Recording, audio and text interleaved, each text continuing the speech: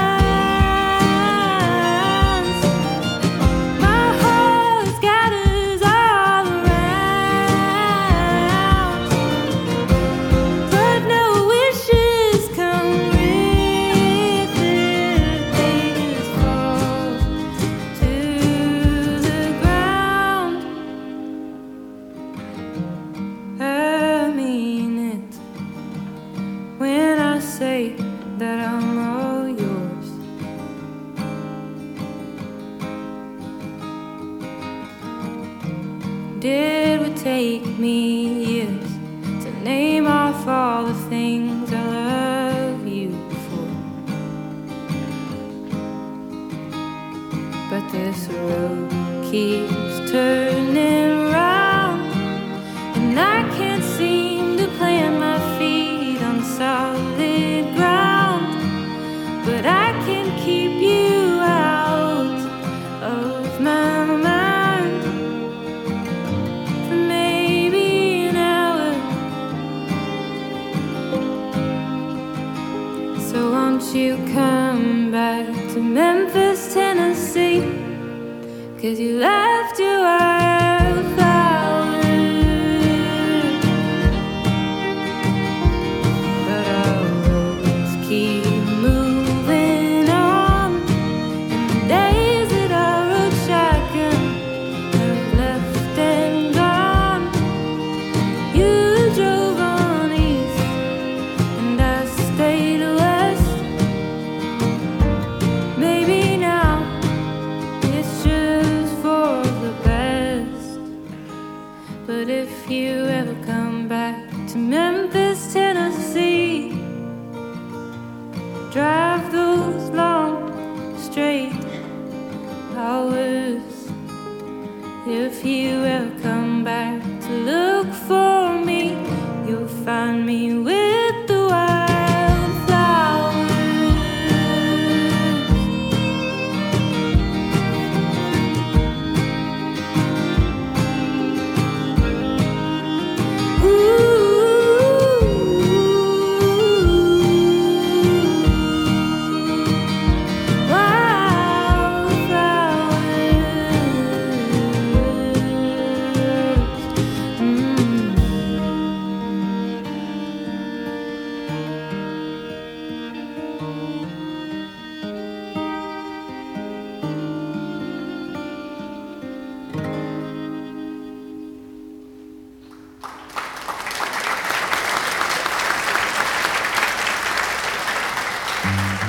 This portion of our program is brought to you by Visit North Alabama. The Mountain Lakes Tourist Association traveled to visit the 16 North Alabama counties that make this state what it is. Festivals, attractions, and restaurants all over Alabama. Blount County, Cherokee County, Colbert County, Coleman County, DeKalb County, Edward County, Franklin County, Jackson County, Lauderdale County, Lawrence County, Limestone County, Madison County, Marion County, Marshall County, Morgan County, and Winston County. Or visit the Horton Mill Bridge just off Alabama 75, about 5 miles north of Aniana. Built in 1935, all the work was done strictly by hand tools. Think about that for a second. Or how about the North Alabama Barbecue Trail, trek across North Alabama on a holy, sacred pilgrimage of saturated fat and slow-smoked pork. Other states do their barbecue differently than they do in Alabama, and that's not to say that they don't do it right. But that is absolutely to say that they do it dead wrong. Make plans today to visit North Alabama, because whatever you want to do, you can do it better in North Alabama. Look them up at Visit North Alabama or northalabama.org or hashtag VisitNorthAL. Now let's dive into the tune here from Bailey Biggers, everybody. Bailey Biggers.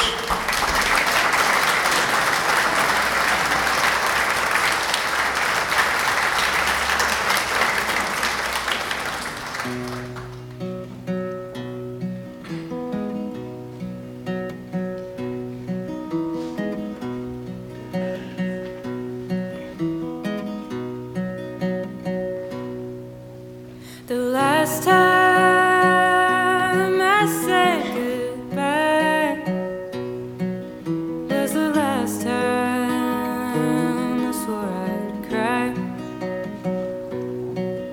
I remember the color of the sky and the way the harvestmen said goodnight. It said it for you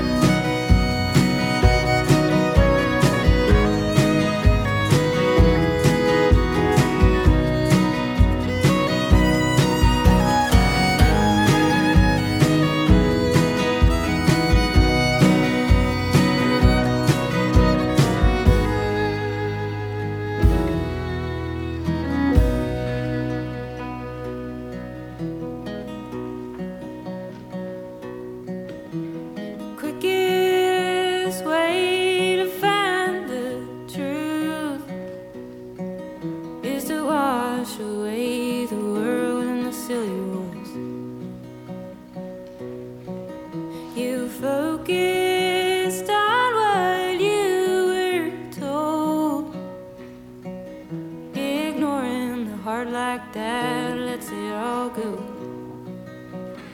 Your heart set it for you, my dear. And not a single tear fell from our eyes. I love you, goodbye. I love you, goodbye. Please don't say goodbye.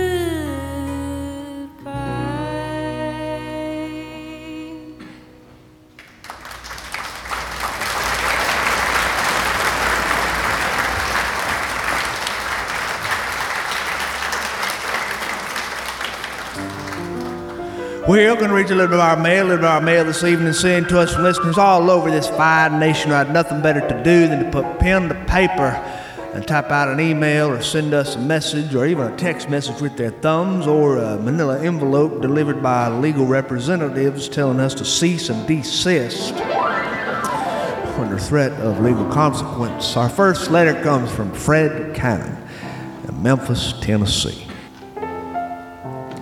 John, thanks for the stories. Just wanted to write you and say you're my accompaniment to work every week when I have to make sales calls. And I do a lot of driving. I do wish the show was a lot longer, but it's not. And I guess I'll just have to learn to live with that. So, seriously, thank you, Fred.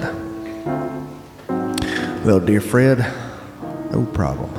No problem. Jeannie Truman, Fort Worth, Texas. There was a guy on our street who had a dog that went missing. And several of the neighborhood kids got together to try and find it, but it was to no avail. So the kids all banded together and got posters printed and such, and they went and posted them on telephone poles, stop signs, and even went door to door asking about the dog. And guess what? Those few kids, through sheer determination, actually found that man's dog. And he was so overcome when that dog came running to him, there were several of us there to see it, that he cried. Sean, the innocence of a child is beautiful. It might be the most beautiful thing on earth. And you have permission to read this letter over the air. Love, Jean. Jeannie. Thank you, Jeannie. Thank you. Alvin Emerson, Hoover, Alabama. Do you ever remember putting peanuts in Coca-Cola? Well, I do. And I hadn't done it in years, but I remember when my grandfather and my father used to do it. But for some reason, it's been a long time since I've done it last. Yesterday, I got off work and I had this really bad day. And I stopped by a convenience store on the way home. This teenager was running the cash register inside, and I saw this kid because I see him every day when I stop in to get a Mountain Dew or a Gatorade or an energy drink.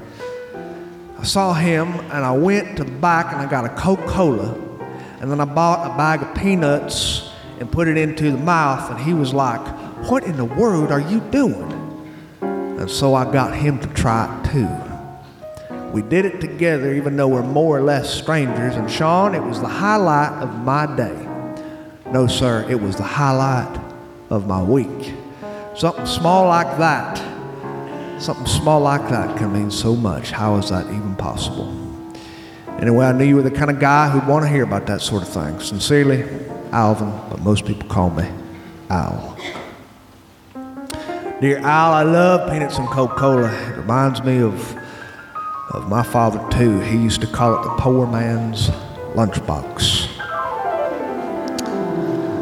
Cindy Johnstone, Alberta, Canada.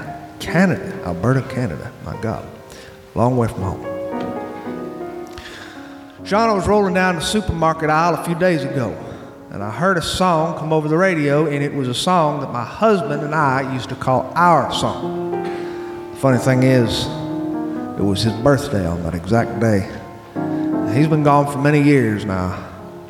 What do you think about things like that happening like coincidences? Do they seem to happen to you more and more often? Lord knows they do me. Not that it means anything spooky, I just think there's more to life than what we see with our eyes. What do you think? Well, dear Cindy, I think you are so right. I'd be curious to know what your song was. Addison Graver, Montgomery, Alabama. I got really into using bacon grease in everything we cook lately, the way my mother used to do, and do you know what?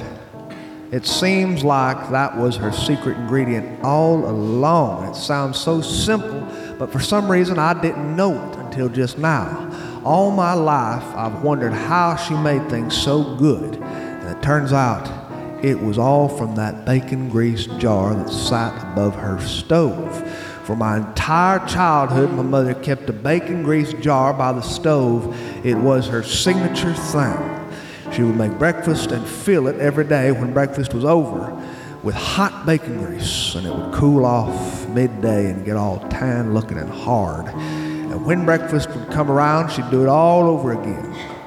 But when she would make butter beans, green beans, or cream corn, or cornbread, or whatever, she would use this bacon grease from the jar, and it was such a little move, just a flick of the wrist, that when you saw her do it, you didn't realize she was making all the difference in the world right there when she added that dollop of bacon grease.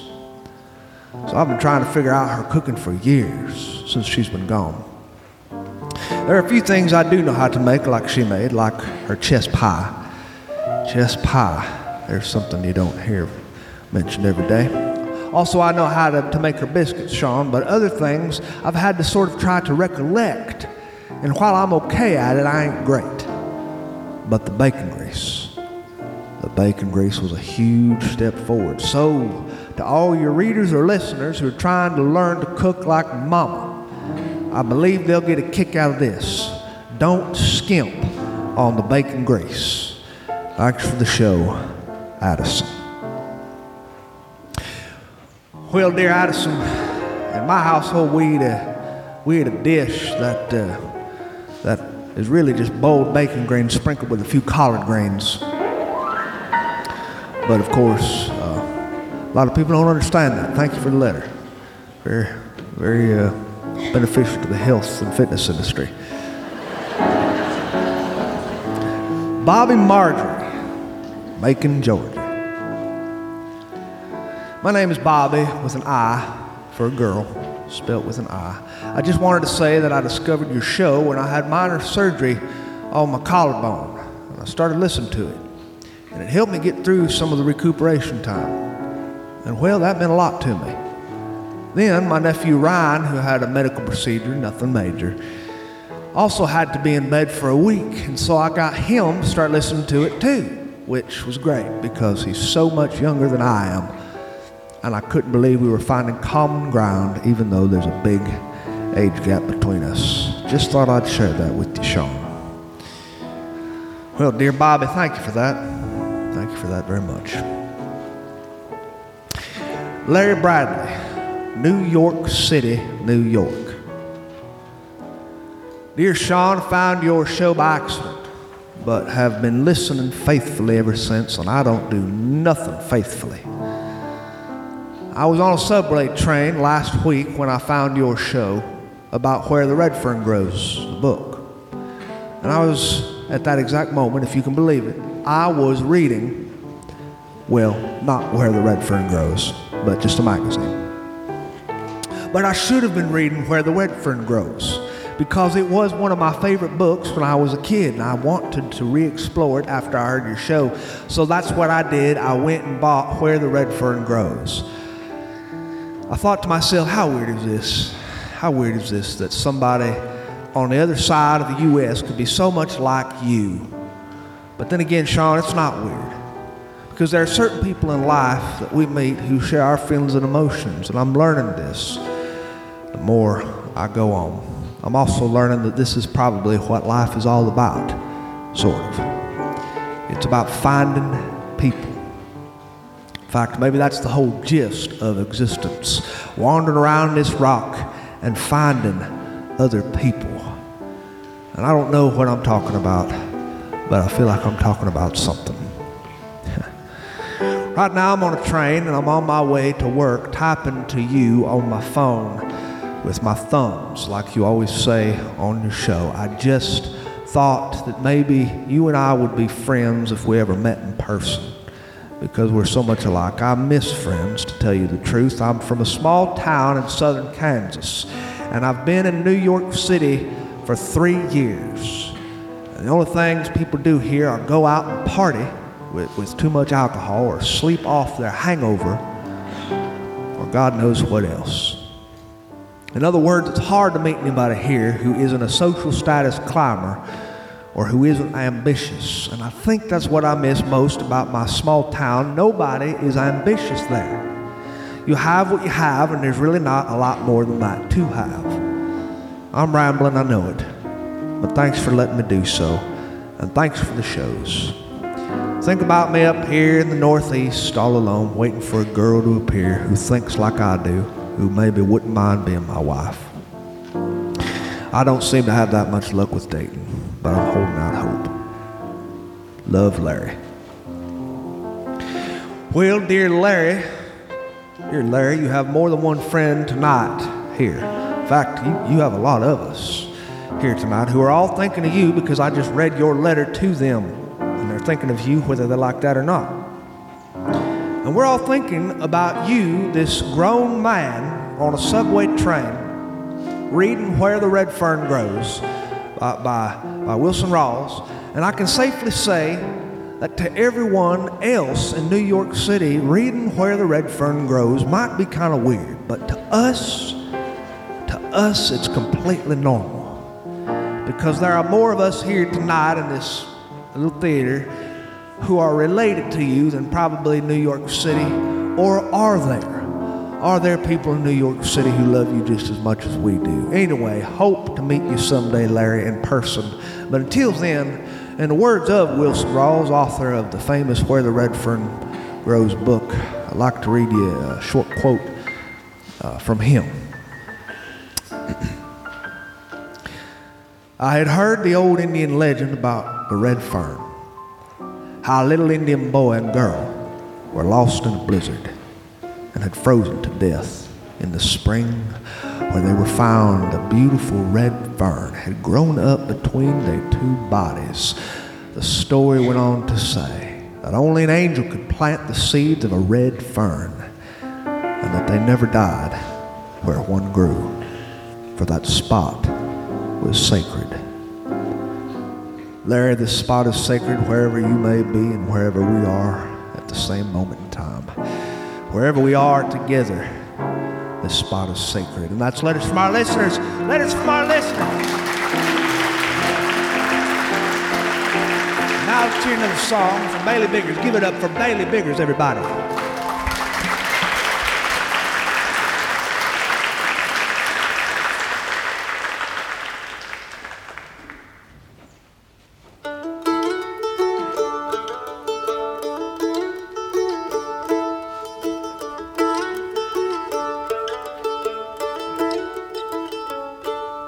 As I was driving back to Arkansas, I could see you in the creek, and the waterfalls and the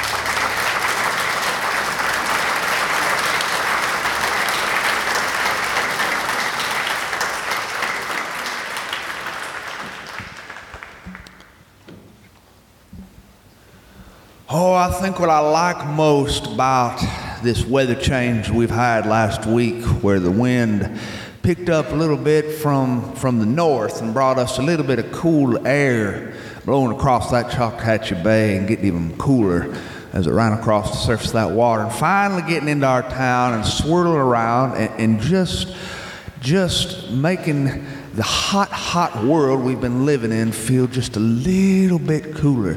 It got so brisk that you could walk outside and you could almost remember what it felt like to be human again, because we have been living in such a hot world that even our local Jehovah's Witnesses have decided to take up telemarketing.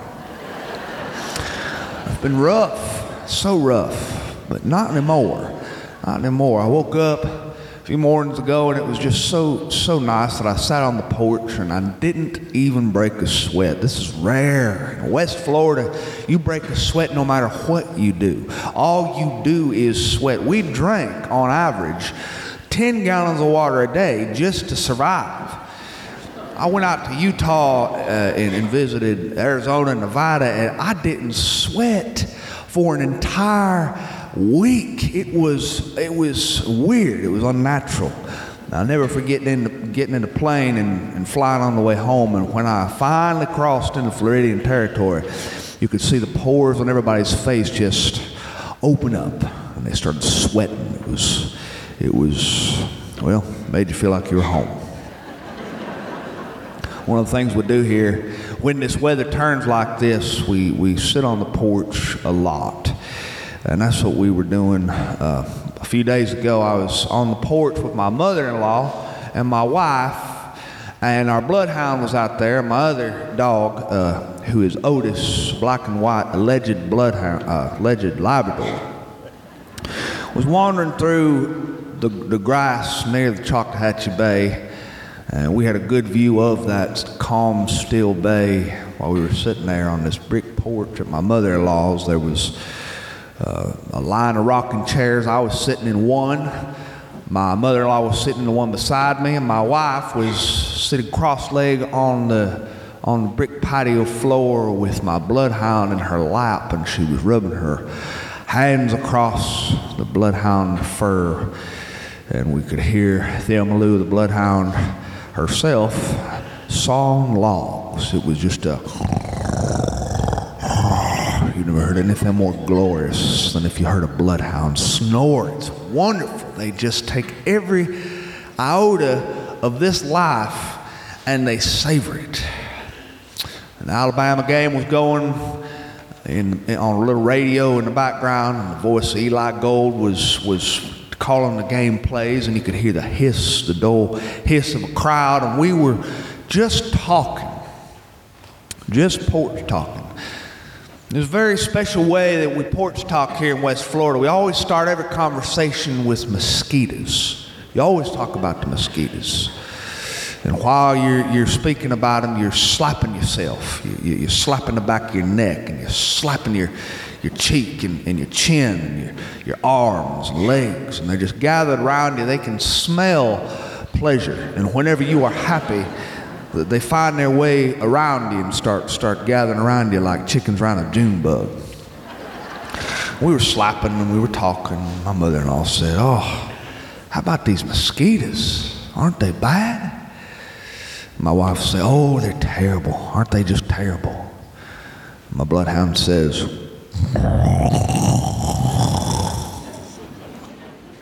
my wife says, "Oh, I don't remember them ever being this bad." And she slaps the back of her neck. And my mother-in-law says, "Yeah, I know it. It's just terrible this year." And she slapped her arm. See, from this part of the conversation, you can pretty much take it anywhere. You can talk about anything in a variety of directions. You can talk about the time that Mother Mary, my mother-in-law, got malaria from a mosquito, and how that really ruined the summer. Or you can talk about that time that you got bit right in between the eyes by a mosquito that was about the size of a Shetland pony. Or you can talk about that time that your Uncle John was wearing shorts big old shorts, and apparently a large Olympic-sized mosquito flew into one of his pant legs of his shorts, and it bit him and it made him squeal, and he swatted himself in a region of the man's body where he ought to never swat himself. And you can talk about how he went down under the power after that and hit the grass and rolled around, and he had to be escorted back to his RV where it took at least 4 beers to get him feeling better. You could talk about these things. You could also talk about the time that when you were about 3rd grade, Johnny Cooper dared you to eat a live lizard tail. The little lizard was crawling around Johnny Cooper's mother's front porch, and you captured it, and that little thing just started flicking out his red money bag underneath his neck, and you held it up, and Johnny Cooper said, "I dare you to eat that lizard tail." You looked at him, you said, "I ain't doing that." And then Johnny Cooper said, "I double dare you to eat that lizard tail, or you are a wussy." And all the children gathered around him, and they looked at him, and then they looked at me, and you're on the spot here, you got to do a little something, and you pretend to eat the lizard tail. I decided to talk about this on the porch, and I told my mother-in-law this, told my wife this. My mother-in-law answered, "Golly, that's disgusting. Did you actually eat that lizard tail?" My wife says, "Is that true? Did you really eat the lizard tail?" Well, the answer is no, I didn't really eat the lizard tail. I pretended to eat the lizard tail. At the time, I was eating gummy worms, and I had one in my mouth, and so I pretended to eat that lizard tail, and as soon as I was done, I just let this faintest little old tail of that green gummy worm dangle out my mouth before I slurped it up. And then I let the lizard go, and all the kids just winced and hollered and screamed, and to this day, I am known as the boy who ate a lizard tail. It's true, I can be in the grocery store, walking down the canned vegetable aisle, and somebody will come up and say, "Hey, you're that boy who ate the lizard tail, ain't you?" I will, I'll say, "Yes, it's me," and then I'll, autograph that person's 6-month-old baby's forehead. Oh, I told this to my wife and my mother-in-law. They thought this was great. They laughed a little bit, looked out into the distance at the water, and we were just silent for a little bit. My wife was petting on my bloodhound. The sound of her snoring was just echoing across the surface of the water, which was very still. We call it, when it's still like this, we would call it as still as bath water. Or like my uncle used to say, slicker than owl snot. Only he did not use the word snot. My mother-in-law say, "Oh, I love it when it's still like this, don't you?" My wife say, "Oh yeah, I do. But I can't be out in it unless it's still like this." My wife said, because I get motion sick. My mother-in-law said, "Don't I know it? Don't I know it? You got so motion sick on that last cruise we took, you were just out of commission." My wife said, yeah, you mean the cruise we took to Alaska? Lord, I was so sick that I was just doubled over and I was puking my brains out.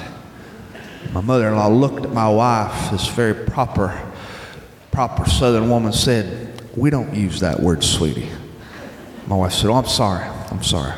I was leaned over the side, doubled over, Ralphing my brains out." My wife said, I had to take so much anti-nausea medication on the cruises Sean and I went on that all I did was sleep once that stuff kicked in. And it's true, my wife and I, we've been on a few cruises together, and both times she gets so motion sick that as soon as that ship departed from the New Orleans port and we were just way out into the Gulf, she looked at me and she just turned green all over. She said, I don't know if I can do it. And I said, well, land's a little too far away for you to make it swimming. I said, I think you're going to have to do it. She said, oh, I'm sick. And so we'd visit the medical bay, and she would get this anti-nausea medication, and they'd slap her with these transdermal patches all over her body. She'd wear it on her arm and on her hip and on her tummy. And this medication would make her sleep like a baby. And so she'd hit our room, hit that bed, put her face on a pillow, and that was it. And so it was up to me to just, wander around the cruise ship and find ways to entertain myself. I found all sorts of ways to entertain myself. I would attend I went, for one thing, on the water slide they had near the pool. Lord, I'd get up them steps and I'd slide down that water slide every couple seconds and just plunge into the water. I had a lot of friends who were all under the age of 9 who would like to see if I could do certain tricks coming off that water slide, because I'd get airborne and I'd just shoot across that water. And then when I was done, I'd go to the buffet and I'd eat food, copious amounts of food. I'd eat entire pizzas, and I'd eat chocolate fudge sundaes, which were endless. All the food is free, or it's included in your price. And I attended in the mornings little classes they held. I attended a needlepoint class and a cross-stitching class. And I learned how to weave a basket. And at night, when my wife was sleeping, I would go after hours to the little clubs they have around the ship. And one of my favorites was the karaoke club. Oh, God, you could go to the karaoke club and just spend a whole week enjoying the scenery. I remember seeing old men get into that little karaoke club and crawl up onto that stage, staggering a little bit and laughing a little too much and slurring their words over the microphone while they tried to sing Frank Sinatra's version of I Did It My Way. Regrets, I have a few, but then again too few to mention. Oh man, you never seen anything as nice as that. And then they'd get off the stage and there'd be some boy who came from Indiana who was an Elvis impersonator. And he was a professional, even though he was a little different looking. He was, for one thing, a blonde with pale white skin, so that was interesting. He got up and did a version of Elvis's Hunka Hunka Burning Love, and some of the older ladies in the audience went crazy over that, particularly the older ladies in the audience who were all celebrating their 70th birthday and wearing matching tiaras and feathered boas and sipping Moscow mules. And when that boy finished doing his Elvis dance, he got off the stage, and this whole group of women celebrating their 70th birthday, white-haired women with these feathered boas and diamond-plated tiaras, crawled up onto the stage holding their copper cups of Moscow mules, and the karaoke machine started playing Ike and Tina's Rolling on a River.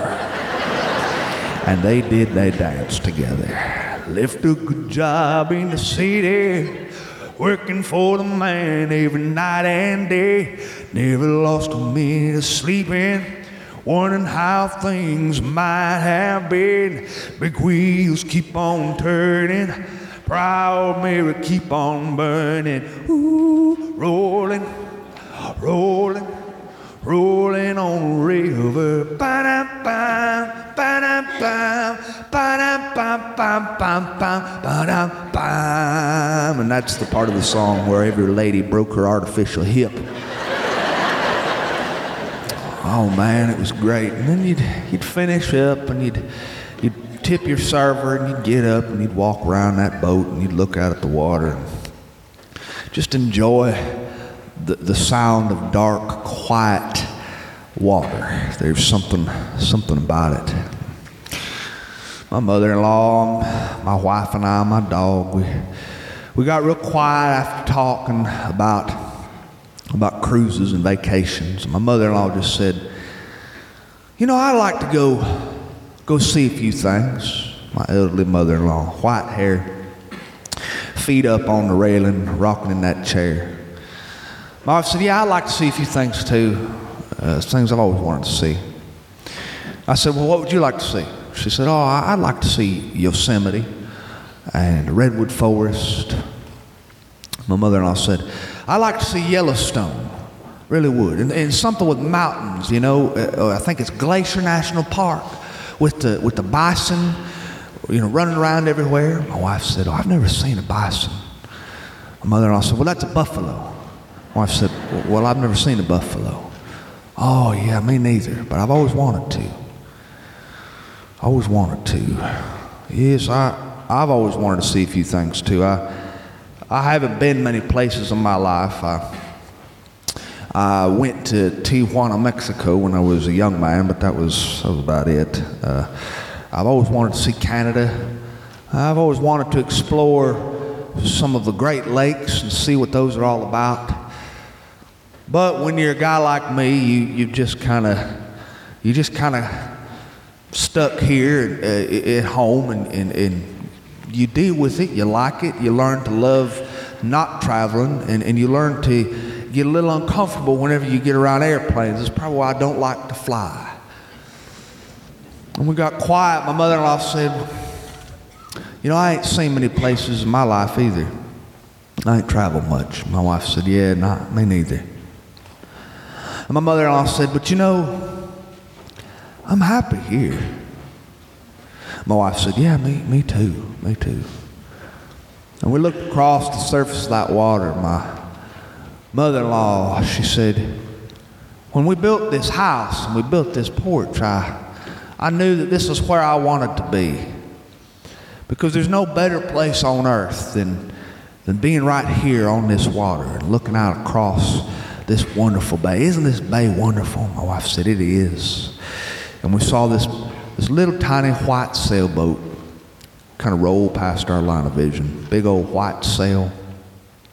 There was a young boy on the front, and he was hiking, which is what they call, leaning off the boat. When you lean off the boat and you get that boat tilted up onto its side, that's called hiking. And he was hiking on the boat, tugging on the rudder and tugging on the main sheets, and he was loving his life. He just kind of rolled in zigzag motions, tacking back and forth. And he passed our line of vision, and my mother-in-law said, it's wonderful, these lazy afternoons, isn't it? My wife said, yeah. The sound of that Alabama game was hissing in the background. The dull roar of a crowd. The score was like 45-2. And we were swatting our necks and swatting our arms and swatting our foreheads. My wife smiled at my dog who was in her lap. And she kept her hand right there in that little crease that goes between the dog's nose and her eyebrows. It's this crease that runs right up her forehead, a little valley that was made for a human being's finger to rub and just gently pet. And my wife said, did you really eat a lizard? I said, I told you, it was just a joke. I never did that. She said, what if I caught one now? Would you eat one? I said, are you kidding me? I'm a grown man now. And my mother-in-law said, I double dog dare you. Well, these are the things that you think about on a Indian summer afternoon. These are the times of life when your whole life swirls around you, and it doesn't matter what you talk about. It's a stream of consciousness that's always around us that you get to think about, but you never get to vocalize, because it takes being around people you love to vocalize certain innermost feelings that you feel. I hope you get to travel. I hope you get to see this world, the Redwood Forest, Yellowstone, Yosemite, Acadia National Park, Grand Canyon National Park, Craters of the Moon, Idaho, the Tallgrass National Prairie Reserve in Kansas, anything in Texas like Austin or South Padre Island. I hope you get to see the Florida Keys, and I hope you get to see the forgotten coast of Apalachicola and Carabel. I hope you get to see the wonderful Panhandle and the sands of Pensacola Beach and Navarre that are pure white sugar. But more than anything, for you, I hope and wish that you get to sit on your porch with people you love and talk about the mosquitoes. Hey, thank you very much for having me this evening. It's been a wonderful pleasure. Thank you very much.